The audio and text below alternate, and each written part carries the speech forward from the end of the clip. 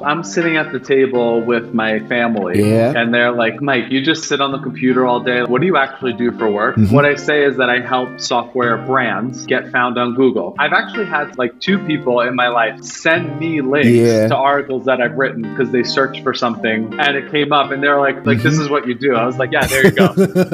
You are now listening to Marketing Over Wine, a podcast where I chat with the marketers behind the companies and the campaigns you see in the world today.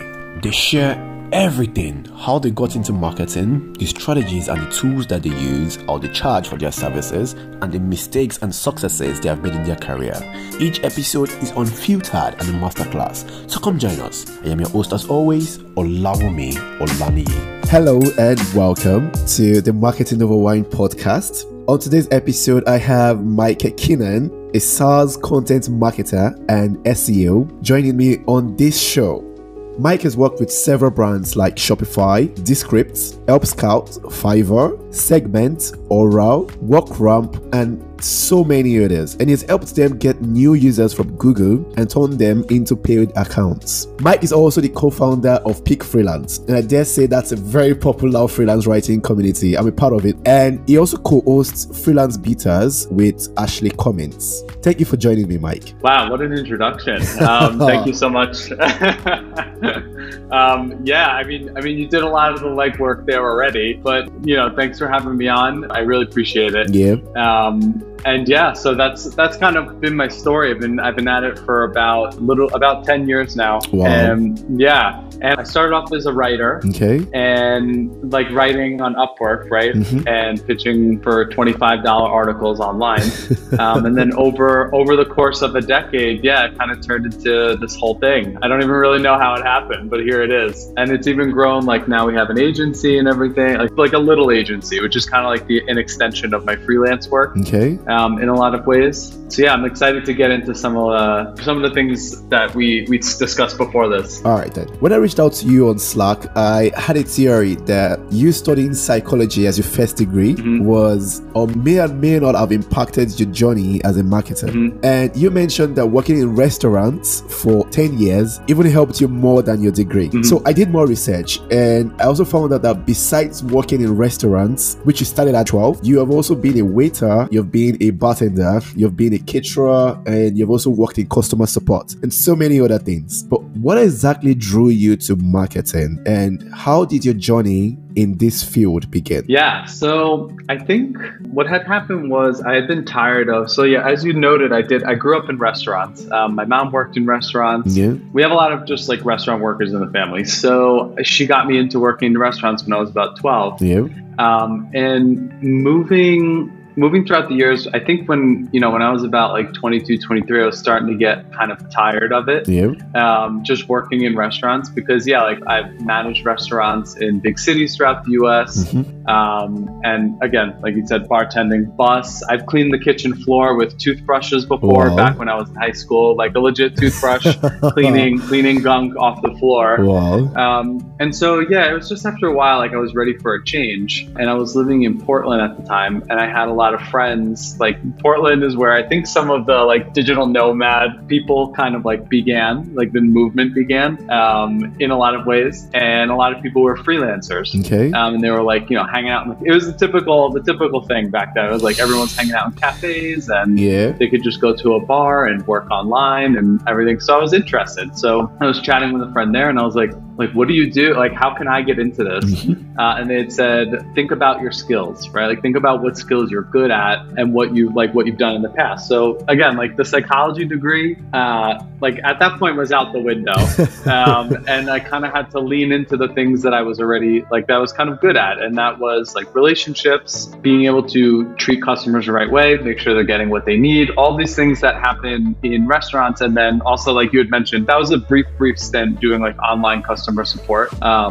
That was within the whole freelance journey. So that's kind of how I started making a little bit of money on the side, like doing that customer support. And then, I kind of went on Upwork, and it's, again, like Upwork is not the same as it was. Honestly. Not the same now as it was back then. It was right when it was Elance, which was before Upwork. Yeah. And it was a little different of a game. So the long story short is that I started writing articles about things I knew. I was more familiar then with yoga. So I was writing like these $25 pop articles about yoga. Okay. The benefits of water was like another one. No bylines, no nothing. I don't know where these articles went. Yeah. It was just someone paid me for them, and then they deposited the money into my account.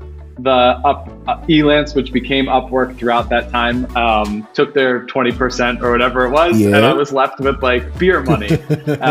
So that's how it started. And then that's what got me into marketing in general, was like the writing element of it. And I think as most writers eventually kind of, it depends. Like, it depends on how motivated or what your like aspirations are for writing. Some people prefer to stay the course of a writer, and that's for them, and it works for a lot of people. Yeah. But other people kind of want a little more, just to switch it up, evolve, Yeah. So kind of taking those skills as a writer, I learned more SEO. I learned more about content management and operations, and I've kind of took all of that with me along the years, which has kind of like come to this kind of like where I am right now. Marketing. Yeah, content marketing person. Yeah. So, and at the moment, I do have a my freelance business, and then I have the separate agency. Okay. And the freelance does a lot of like smaller projects and consulting, and then the agency does bigger lit projects. So we're working with like 10 to 12 contractors per project on the agency, but it's very small. It only picks up like 2-3 clients at a time. Okay. And so, I'm kind of like in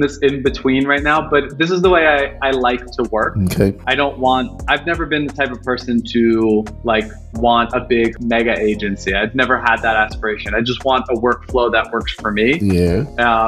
And that's kind of how I've landed myself here all the way from the beginning.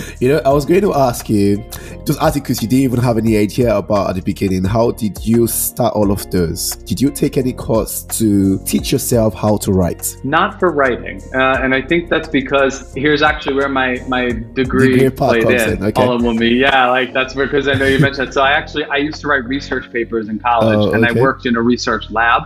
So I used to run participants and do write-ups for obviously the professor. Yeah. And that's where I learned how to do that's just where I learned how to write good. Okay. Was by writing the research papers, and I always got good marks on the research papers. So I kind of had like some idea of how to write already. Okay. And then when people are paying you $25 for an article, I don't even know if those early articles were good, but they were good enough to pass. Yeah. So the courses, actually, there were two things that I learned. One was actually working with this client. They're a luxury brand out of Australia. They helped me learn SEO side, like more SEO writing. Yeah. And then I also did, back in the day, I took Ahrefs blogging course. Oh, okay. And like, cause they teach you, and that's like the amalgamation of everything, like SEO and blogging and everything, and it's free. So that was actually one of the courses that I've taken. And I signed up for another course, but I never took it, which is bad. As someone who has courses we've all been there. Yeah, so I don't even remember the course, but it sounded interesting at the time. But I don't remember what it was, but I never took it. But I think, like practical experience is the best course that you can do, Yeah. And then following through on like the Ahrefs stuff. Ahrefs also has an amazing blog where if you want to just learn SEO stuff, like outside of standard course, I learned so much through Ahrefs. Everything back early on. This feels like a shout out to Ahrefs. They should bring their coins, by the way, for these free adverts. Well, here's the kicker, and I hate to admit it, but I don't use Ahrefs anymore. But they did give me a lot during the day, so I'll drink a little tequila since we're on an alcohol podcast. Cheers to that. I'm sorry, Ahrefs, but yeah, I'm not going to say who I use now, but like I don't want to promote another brand, but yeah, I've stopped using Ahrefs over the years. However, anyway. A quick thing to add, if you haven't subscribed yet and you love the content of Marketing Over Wine, please do so and share with all your friends. Now let's get back to the episode. So if you were to explain what you do today to, let's say, a 5-year-old or in layman terms, how would you describe SaaS content marketing? It feels like a buzzword that we hear a lot on Twitter. Almost everyone says, if you're in content marketing, people most likely think that, oh yeah, you're a SaaS content marketer. So what does that word mean? What do you do? Sure. So if I'm sitting at the table with my family, right, and they're like, it's Thanksgiving. Mike, you just sit on the, it's Thanksgiving, you just sit on the computer all day. Like, what do you actually do for work? What I say is that I help software brands get found on Google, because everyone has searched something on Google before. And that's the basic way that I say it. I help software brands get found on Google. I do it through writing articles and making sure that when you search for like how to water plants, and I give them like an example that they would know, because obviously like my mom is not searching for how to mix audio, because I mean, actually she likes to play guitar, so that's a bad example, but a good example, like things that like how to water your outdoor plants, or how to water a monstera, like, and I'll say like, I'll use a query like that and then say like, when you search that, the first brand that you want to see is like, that's what I try to get them to. And that's how I explain it to everybody, because like in our own jargon, it's easy to understand, but at the end of the day, like we just get brands found on Google, and then their goal is either free users or paid users. That's up to them what they decide, what their content marketing customer journey looks like. What their content marketing goals are. All right then. Speaking of which, what are some of the misconceptions that you've probably had people say about what you do? That I do nothing. That's the biggest misconception. That I do nothing. Okay. That and then now, since everyone knows ChatGPT, that I just make ChatGPT write all the articles for me, which obviously if anyone that actually works in our industry would know that that's not possible. And I mean, there's no one that, like, my family doesn't. I've actually had some, like, 2 people in my life so far send me links to articles that I've written because they searched for something and it came up and they're like, oh, you actually, like, this is what you do. I was like, yeah, there you go. There's an example of what I do. But the misconception is that I do nothing. That I just sit down in the morning. With your phone, I have my every day. I have in my phone. I have my coffee. Maybe I write like 1,000 words and then I make $1,000 just poof like that. And we all know that's not the case. So that is the biggest misconception. And then I think like on a smaller scale, like a lot of people, like for example, I have friends in like manufacturing. They think like they're familiar-ish with SEO and they think I do like, do you do landing pages? Like they have some, so like I think sometimes that gets a little confused with like landing page, which I do. Copywriting and all that. Yeah, exactly. Copy and content. Those would be the two, like a lower level misconception. And that's not exactly wrong, but I don't do copywriting, but I will offer like landing page optimization for clients if they need it. But it's not like a common, it's more just like because it helps me. It actually, I'm optimizing their landing pages. It helps improve my results at the end of the day. So I don't write landing pages from scratch anymore, though I haven't in a long time. It's just not my thing. All right, then. Thank you for sharing that. Yeah. Back then, Amy Facion, I think, she once commented that you are great at writing content that rack up conversions. Wow, that was a name I haven't heard in a long time. Yeah. We do our research.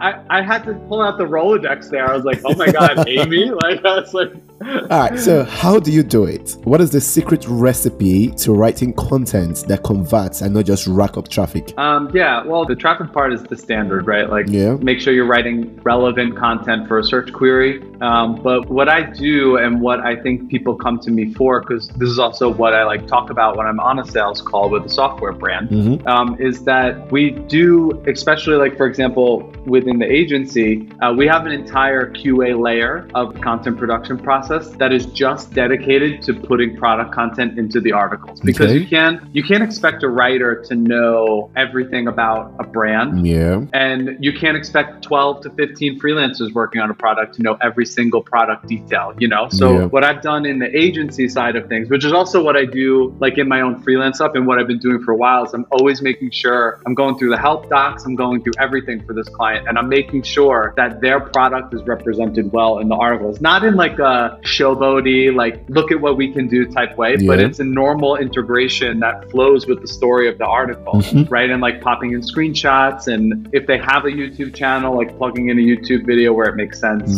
But that is the secret to the sauce. The secret sauce, not the secret to the sauce. Well, I guess they both make sense, yeah. But that is the secret, because also it's two-sided. Like the reader gets to see exactly how the product is used to help solve their problem. And then the client also loves it because you're showcasing their brand at the end of the day. And they do want to rank, but they also want to make sure the blog is representing them well to the people who are coming on the page. So that's actually always what I stand by. I'm always making sure that there's something related to the product.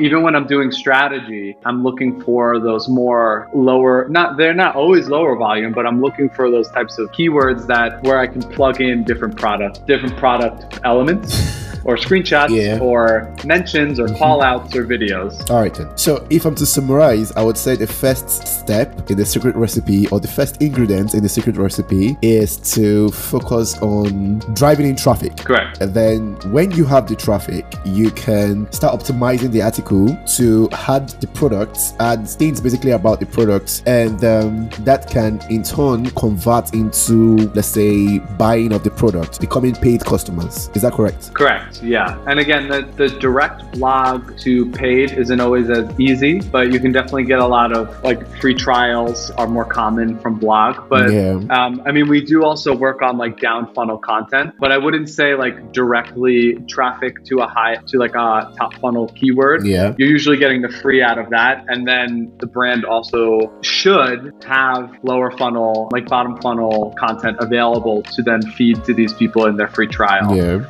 So yeah, like email newsletters and the like. Newsletters, but also in the app itself. If there's like a homepage within the app, like maybe they can push relevant content to them. There's a lot of different kind of avenues to take, but that would be like the general the objective look at things. All right. Thank you again for sharing that. Now, let's focus on the step one part of it. You're an expert at ranking content on Google. You have basically acted. Can you share some of the behind the scenes of that? How do you write content that ranks consistently? What is the magic trick to it? That's a good question. I mean, actually, ironically, SEMrush just released a new study about like basically what it takes to rank content. And it's pretty similar to the process that I've used to create content. And a lot of it revolves around the content relevance. And we've even seen content relevance rank, like creating content that is specifically for the query, not like creating like a long ass guide for every single query that you're going after. Another part of that is having the right people write your content. So like not farming it out to, inexpensive writers, and making sure that the people who are actually writing the content have some firsthand experience on it.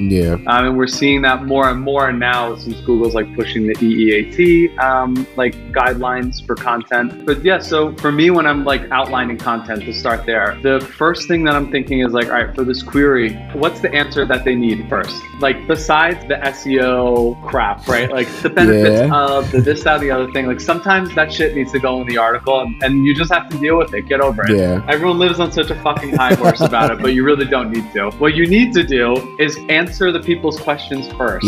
Right? So like, what's the most important information that someone needs when they're searching for a query? If it's how to mix audio with video, say, the first thing you're putting in that article is the steps to get it done, or the video to get it done. And then if there's other things that you find in your research that are like related to the query, right? Like maybe, I don't know if this is actually the case for this query, but carrying along with the how to mix audio with video, in the people also ask questions, right? If someone's asking a question like, what are the benefits of doing that? Or what are some examples of doing that? That needs to go into the article as well, because that's everything that people want. Those are the questions that people have that are related to it, So we want to take those types of questions, and there's other tools, I mean, I like to pull directly from Google, but there's other tools. I don't know, I forget the name of them. Answer the Public, stuff like that. There's other ways to find the questions that people have. Uber suggest.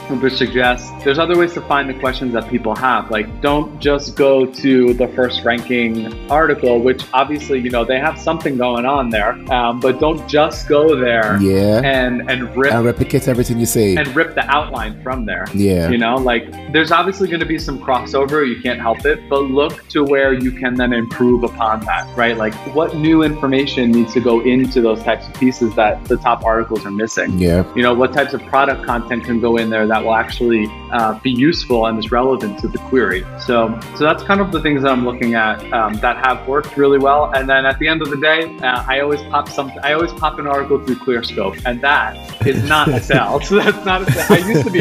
I used to be an affiliate for ClearScope, but they don't have an affiliate program anymore, and I still use it and I still promote them. So the ClearScope report for me comes all the way at the end after we've put in, you know, like the product content, we've done the outline on our own, and the ClearScope report is like the icing on the cake, right? It's like that last finish to just like, with the best of hopes, as God willing, you're sending that article up and you're hoping that it's gonna fucking rank. So that's the way. ClearScope is like a little extra security as it's going out the door. So if that answers your question, I know it's a little bit of a ramble, but there's a lot that goes into it, a lot of thinking that goes into every piece, you know. Thank you for sharing that. I'll give you an example. So when I used to work as an editor, I was working with this company that needed to write about, let's say, the best breweries or the best beer that you can find in, maybe let's say, Texas.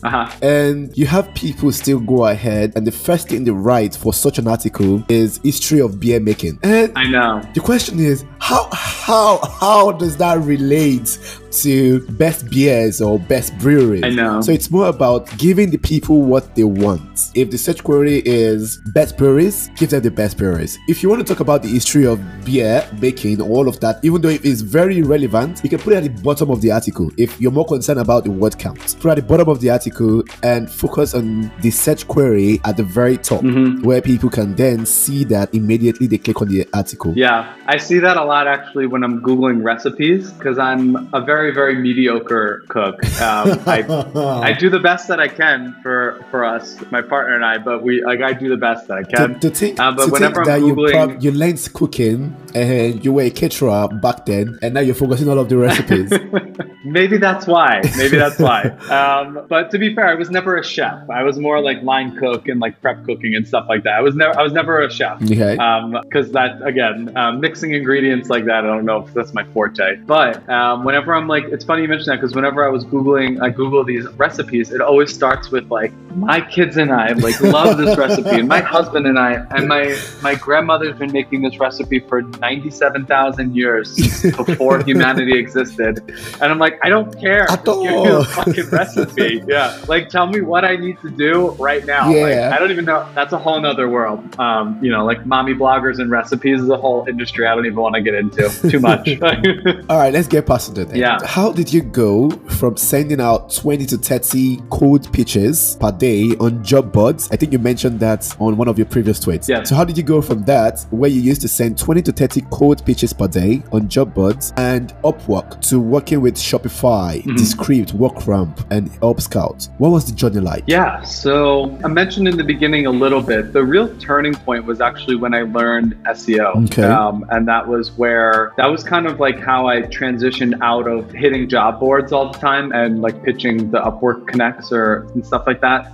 It was learning SEO that really got me out of that, because I was able to then show more, like I was able to show results from the work that I was doing, instead of just like shipping out articles to random companies. Like I'd mentioned, like I didn't even know where these articles were going. They were just people asking me for content. Yeah. So that was that. But where it really took hold actually was, and I credit Jess Green, she's a director at Testbox. But Jess Green taught me how to do content refreshing. Okay. I was trying to think of the year. That's why I had a little like brain fart there, because I kind of got confused with COVID. I don't even remember when everything happened, but I think it was like 5 years ago now.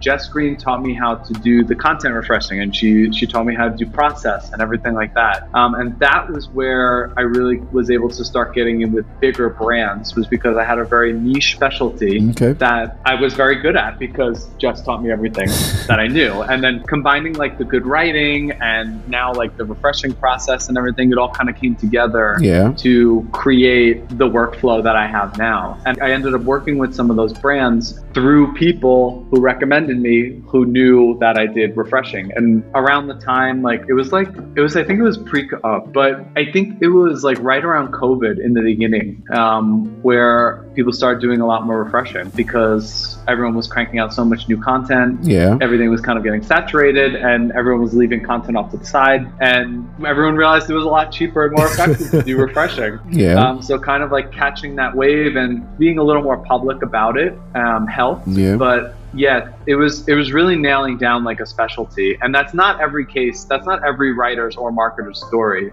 Some people are just good. Some people are good writers. Some people are good investigative journalists. Like everyone has like a very particular thing that they're good at, and that's how they get in with some of these like bigger names. You know, like Forbes, Independent. Like they have a very particular thing about them. Yeah. You know, like an example outside of like what I do is like Kaylee Moore, she does content ops, but she's also very good at investigative journalism within like e-commerce and fashion trends and everything. So getting yourself known about something and then letting people talk for you, I would say is pretty much like how I transitioned out of that. Okay. And it was constantly like a building process. Like and this is just my personality as well, is I have naturally curious. So I always wanted to know like, okay, how do I, like what's next? Or what do I add to this? And what else is there out there? Like I'm really like a 100% person, like go all the way or don't do it at all. Yeah. And again, that's a very particular personality type. Not everyone's like that, but that's how it's just constantly pushing. It's a beautiful personality. Yeah, it's just been constantly pushing since day one, and I really like what I do. You know, like obviously I have some days where I'm like, oh, this is so fucking boring, you know. But like then I have the majority. Like the thing is also really just liking what you do. To add to that, that's true. That brings me to this question then: if you were to do it all over, would you still be a content marketer, or will you get a van and go camp somewhere, probably like the Wenatchee River? Now that Starlink is a thing. I've done both. I did both of them at the same time. So if I had to do it all over again, I would probably do it the same exact way that I did it. So I would follow the same path, because I think I really am grateful for like the path that was laid out for me. Yeah. And I wouldn't change it. I wouldn't change it at all, because at this point, you know, I really love my life and I love my work, and I love that what content has given me, all the things that content has given me and like enabled me to do in this life so far. Yeah. So I wouldn't, if I had to go back and do it all over again, I would probably follow it step by step until I got to sitting here right now talking on the Marketing Over Wine podcast. Thank you.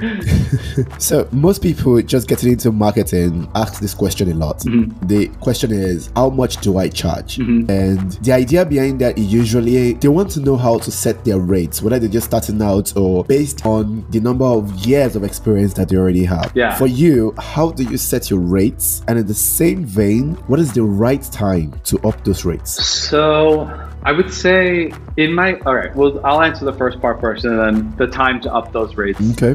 So setting your rates, for me, I always had an end of the year kind of income goal. Okay. So say, for example, like I wanted to make $95,000 pre-tax, post-tax, whatever, your choice.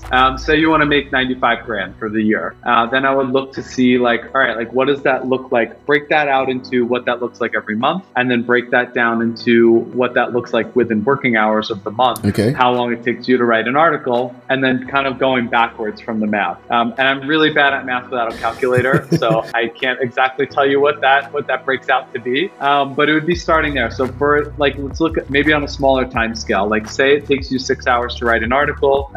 You want to make $1,800 a week, right? So it takes you six hours to write an article. You want to make $1,800. You can do that by charging $600 an article, right? 12, 18. Yeah. And that's 12.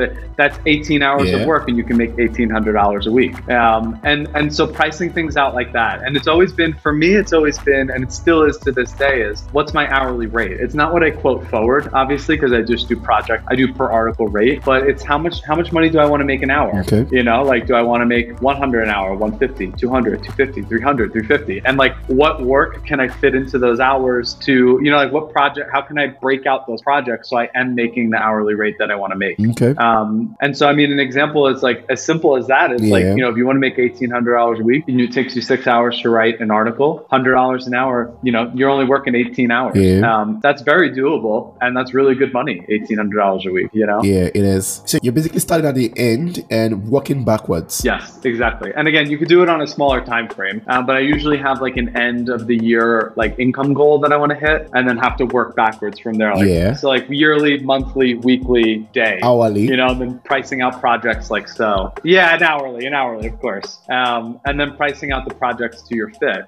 When it's the right time to up those rates. So this is actually like a 2-part answer. And the second part, I actually don't have like the right answer for. So maybe if someone else could fill me in how it works. But in the beginning, I was upping my rates every single new client that I got. I never did the same. I never priced the same for each new client. Okay. Even if it was like a 5%, $50, $100 per article, like I was upping it every single time because I was like, I have more clients, I have more samples to show for. Yeah. That's how I did it. So for me, it was every time I got a new client, I was upping the rate, even if it was $25, a small amount, just so I was making more money. But there is a price ceiling, and anyone will tell you that there is a price ceiling. It's very different for everybody. Some people make $1,650 an article. Some people I've talked to make $2,200 an article, but everyone has a ceiling. Okay. So there does come a point where like you really can't up your rates anymore because you price yourself out of the market. Yeah. And so that's where you kind of have to get creative, and that's the second part that I don't have an answer to. So like the thing is like the thing for me was like keep upping the price until someone said no, and then when someone said no, why? Yeah. Like what could I do then to show how much I'm worth? And maybe it's like learn SEO, learn how to write product content, learn how to write case studies, whatever. Yeah. The best thing about freelance writing and marketing in general is that you can create any path that you want to create. There's no one there to limit you besides yourself. So you can kind of just keep segueing and moving into different sectors and like create this whole like beautiful scheme for yourself. You know what I mean? Like, and then you just keep going up until you find what your glass ceiling is. Okay. And I haven't upped my rates. I haven't upped my rates in quite some time because for me, I like my rates. I'm comfortable with them. My clients are comfortable with them, and I'm not looking to. I'm happy with everything, So, and I've definitely hit a glass ceiling. I've definitely hit like a very not glass. If it was glass, we could go through it. But for me, it's been a ceiling, and I'm not interested in going past it at this point in time. So, all right. Speaking of money, since you've brought that up now, what's the least you have been paid, and what's the most you have been paid as a SaaS content marketer? Are you talking like per article? Yeah, per article, per project, per gig, any of them. Well, the least was, on a per article rate, the least I've been paid was $25 an article, right? That was like the least back in the day. Okay. And then the most I've ever gotten was like, I think it was $1.10 per word. Wow. And that because, like based on word count. And again, that was kind of like a trial thing. I really didn't like the pricing by word, but I did try it. And I don't have those clients anymore, but that was not like 1.1 per word. Yeah. 1.1 per word was the highest I've ever been paid. And given the standard articles, like 2,000, 2,500 words, we can let the listeners do the math from there. I think that's beautiful. It is, but it's the thing with that is it's such a, oh my God, I forget what the metaphor, not a metaphor. It's such a catch-22 because great, you're making $2,000 an article. That's amazing, right? But per word count is very hard for clients to budget. I mean, like I said, those clients that I was charging by word for a little bit, I don't have any of them anymore. The only ones that I've retained over the years, and I don't ever lose clients. I keep them for a very, very long time. Okay. And the only ones that I've retained are the ones where I'm on like a very, like, this is the rate. We both know exactly, they know they're getting an article. I know I'm getting this amount, and we're all very happy with each other. One very happy family. So. All right, then. Thank you for sharing that again. Sure. Different marketers have different methods for getting hired. I've asked you something like this earlier on. Someone on Twitter once shared that for him, he writes blogs that B2B SaaS CMOs will see and want to hire him because of those articles he has written. Mm-hmm. Other people say they focus on building a personal brand on LinkedIn. Yep. You see them making posts day to day on LinkedIn about something they feel people will want to hire them for. Okay. Other people again use Instagram. For you, what is yours? So what moves the needle the most for you? Yeah, so all of those things never worked for me. The things that you mentioned. the people that come through me from stuff that they read online, they are always the shittiest leads. They never have enough money. They never have anything, really. They don't have a strategy. So in the beginning of Mark, I actually have a podcast episode with Elise about this also. Yeah. That Elise Dobson for record. In that I actually took I had a mentor back in the day, and he was very like low key. Not in he's not a marketer. He's in UX design. Okay. But he's a very low key, like never promotes his brand, keeps his like circle very small. And I did that, for a little bit after I kind of started getting after I came off Upwork. And then I thought I needed to be all like in the public eye and everything. And I really hated it. Yeah. I really hated being in the public eye, and nothing, it wasn't working, and it's just not for me. And so I went back to kind of like just being quiet. And what it's always been was my client relationships are very, very good. Okay. In terms of like, I bend over backwards. I'm constantly like bothering them in Slack I'm like, tell me what I need to do to be better. Like, how else can we support the brand? What else do you need from me? I'll do anything. Backflips out the window, and so what that's done, that type of attitude, again, that's coming, doing full circle. That's like that restaurant mentality, right? Like the customer's always right. I'll do anything for them. And I get everything comes through referral now. I've not gotten one good client in recent years that wasn't through someone telling someone about me. Wow. Then they contact me through email, and then we set up a call and we go from there. The whole like doing the LinkedIn, I know it works. I mean, Brooklyn Nash is like his whole agency runs off of his like LinkedIn acquisition and everything, but I don't have the desire or the energy to be creating LinkedIn content and Instagram content and blog content and Twitter content. I spend all my day in front of a fucking computer as it is. I don't want to be spending more time in front of a computer. Once I'm done, once the computer's off, I'm done. Like, I have no interest in creating content. And so that's kind of been my story in that sense. So that's how client acquisition comes from referrals, but that comes from having good client relationships. Okay. And like I said, like a lot of my clients I have for years, I don't really lose a lot of them unless I'm charging per word, which I've always lost. So I'm not worth it, I guess. I'm not worth $1 or plus a word. So before this podcast, you sent this email where you said you prefer talking more about content operations rather than content strategy. Yeah. So now imagine that someone reaches out to you and says that they are trying to learn content operations. They're trying to build a content operations framework. And they want to learn from you how to build one. How do you build your content operations framework, and what's the process like for you? Oh my God, dude, we're gonna need a whole nother podcast episode to go through how to build the content from scratch. To try and like shorten that up. Okay.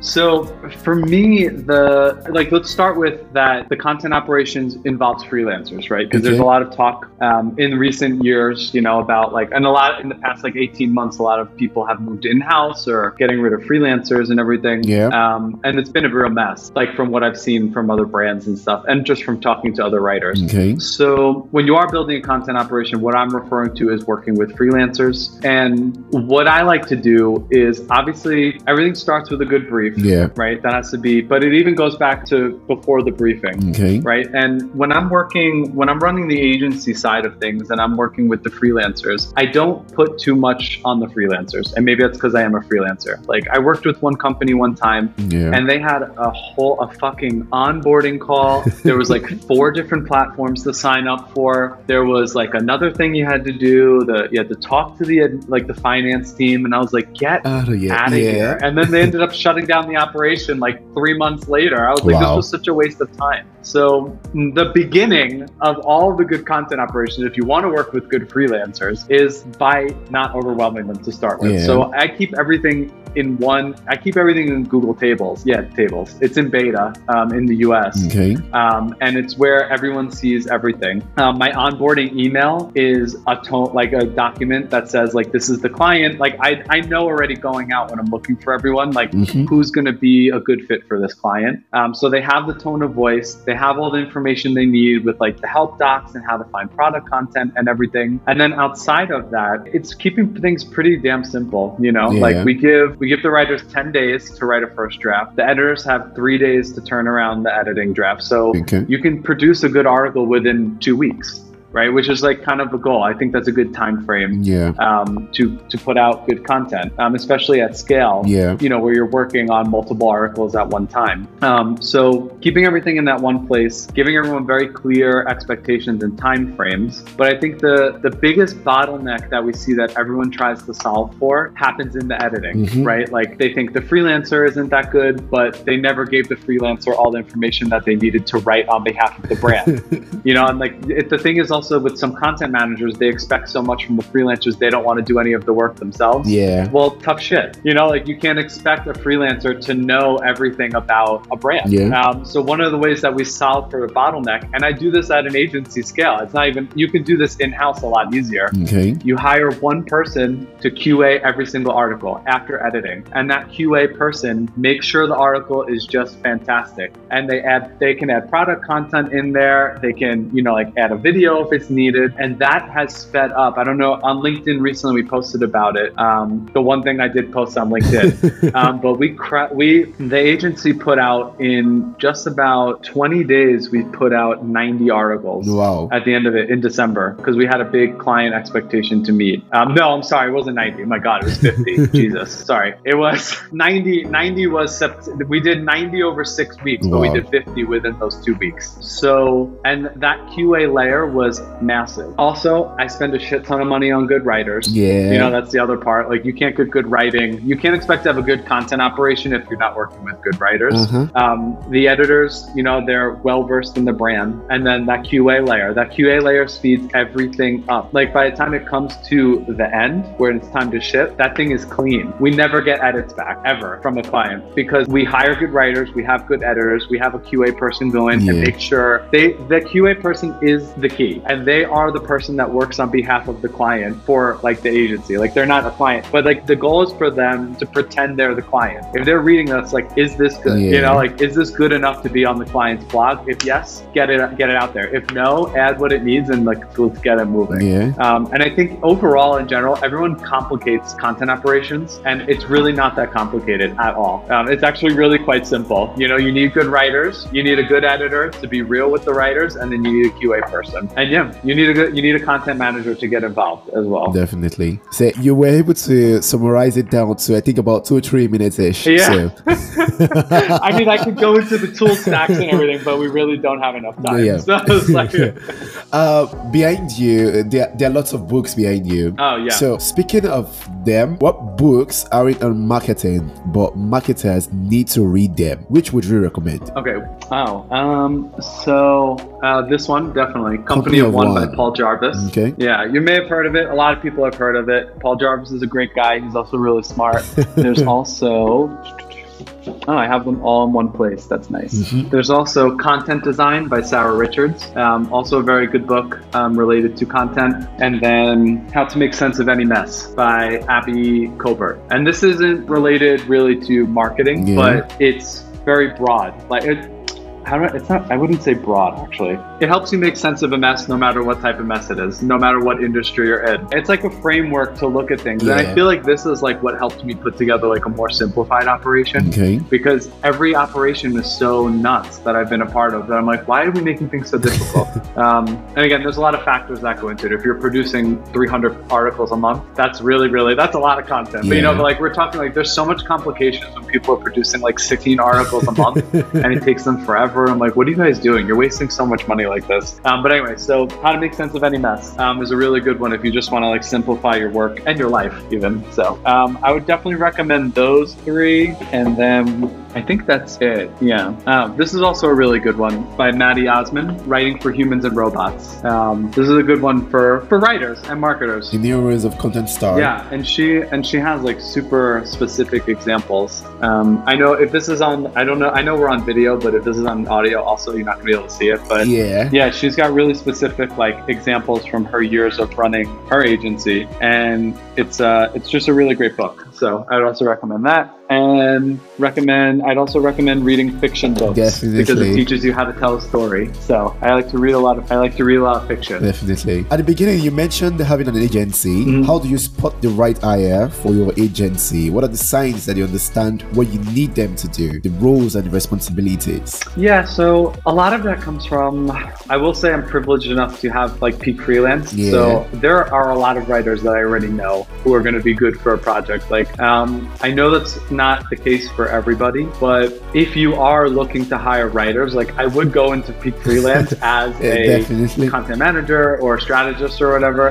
and I would look for people, in the group, because so what I do is I'll just go and I'll look and see if this writer has experience writing about the topics that I'm writing about. You can put a call out also and then just vet people. But I am looking for experience, right? Because the agency works within the confines of SEO. 90% of the content is to get it to rank online that we work on. Yeah. So working with writers who have experience in the topics that we're talking about obviously helps. Yeah. It allows you to produce content from a unique perspective as well, versus just like someone who's ripping from page one. Yeah.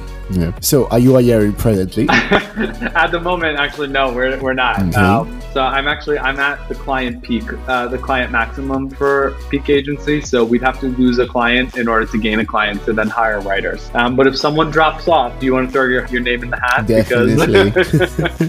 I would love to. Yeah, you're on my list if something comes up. But yeah, so we have a client maximum because I just am way too lazy and I don't care enough to grow a big agency. So I want a small operation. Maybe I'm also a control freak. I don't know. Could be all those things. But all right, then. Now, when I was reading out the bio, I mentioned that you worked with Shopify, Descript, and a host of other leading brands. And that's really huge. Those accomplishments and those successes along your career journey are really huge. But let's spin that around and let's give it a twist. Okay. What has also been your career's biggest challenges, and how did you overcome them? My career's biggest challenge. My career's biggest challenge. Let me think. That's a good question. I would say the biggest challenge for me was actually creating Peak Freelance. Okay. Granted, Elise created Peak Freelance and she brought me on early enough where I could call myself a co-founder. But I think which is true, it was a Patreon group. And I think she made the Patreon group in October and then asked me in November to like expand the brand with her. Okay. And that's how it was early enough to where I became a co-founder. I was granted the privilege of being co-founder from her. So she shared her brand with me. Okay. But I would say that was actually the biggest challenge of my career thus far, because it forced me to come out of my shell. And it forced me to have to like be more public. Okay. And I still don't really like being public, but I'll chat you up in Slack. That's fine. But it did force me to come out of my shell. And that was a real challenge because I wasn't used to, I always looked at freelancing from the perspective of like, I'm solo and I like being solo and I don't want like people around me. Yeah. And that's how I got into, that was my, my feelings and my perspective when I went into freelancing originally. Yeah. Because that's what I knew it as, right? Like the single person sitting in a coffee shop typing on the computer. But through like coming out of my shell and growing Peak Freelance as a community, it really did like, it was a challenge. It was like a mental challenge to do that and put myself out in public like that. Okay.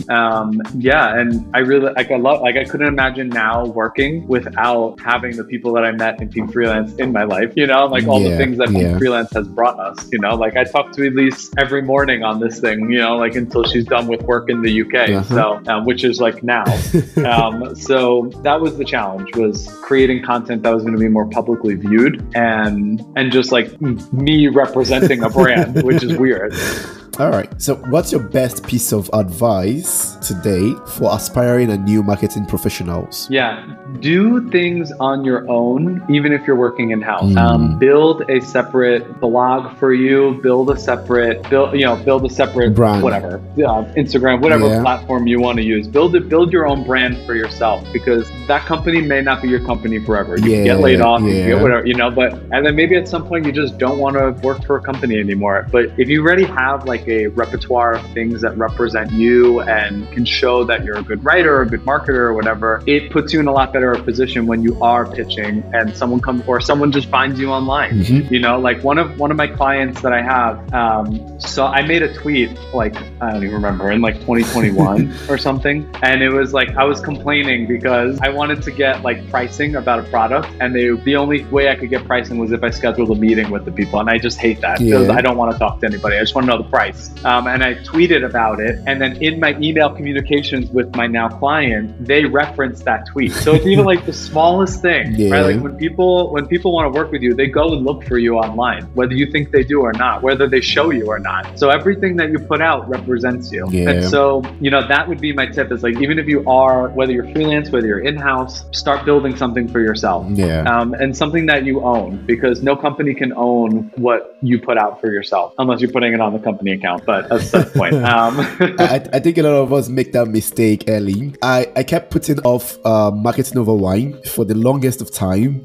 till the layoff happened. And yeah, I think many of us make that mistake. Yeah, well, I mean, you did it. So that's Thankfully. The important part. Winding down, what are some of the tools that you use day to day to make your work as a SaaS content marketer easier? All right, you're gonna love this. So I use the Notes app on my computer, on my Apple computer, on my Mac computer. I use it every single day. I use Trello for freelance stuff. I use Tables, Google Tables for the agency calendars. And then I use FreshBooks for the freelancing, and then I use QuickBooks for the agency, for if that matters. An accounting software. And then I use SEMrush, and then for my tool. So it all came out. If anyone's been listening this whole time, which I hope you have, now you know what I use. I switched to the biggest. I was about to say that you already put out. I switched to the biggest competitor. I switched to the biggest competitor. And don't ask me why, because I'm not going to answer it in public. So, and then outside of that, that's my toolkit. And then obviously like the Google Workspace, obviously. So I track so much shit in Google Sheets that I should just create a SaaS product on top of my Google Sheets. It's not pretty. They don't look pretty, but everything is in there. So yeah, that's my tool stack. It's very simple. I keep it pretty, well, I guess also anything that's Google, right? Like Google Analytics, Google Search Console, Google Docs, Google, but that should go without saying. All right. You brought tequila, but beside tequila, what is your favorite type of wine? Sauvignon Blanc. I do love Sauvignon Blanc. Looks like the favorite among many of the people I've talked to. Yes, I love them dry. I love really dry, like crisp wine. Dry white wine, Yeah, more crisp, and that's Sauvignon Blanc, the ones from New Zealand, right? Yeah, Marlborough. I'm not a wine snob, so I really don't know all these things, but I'm pretty sure it comes from New Zealand. I think it's the same thing.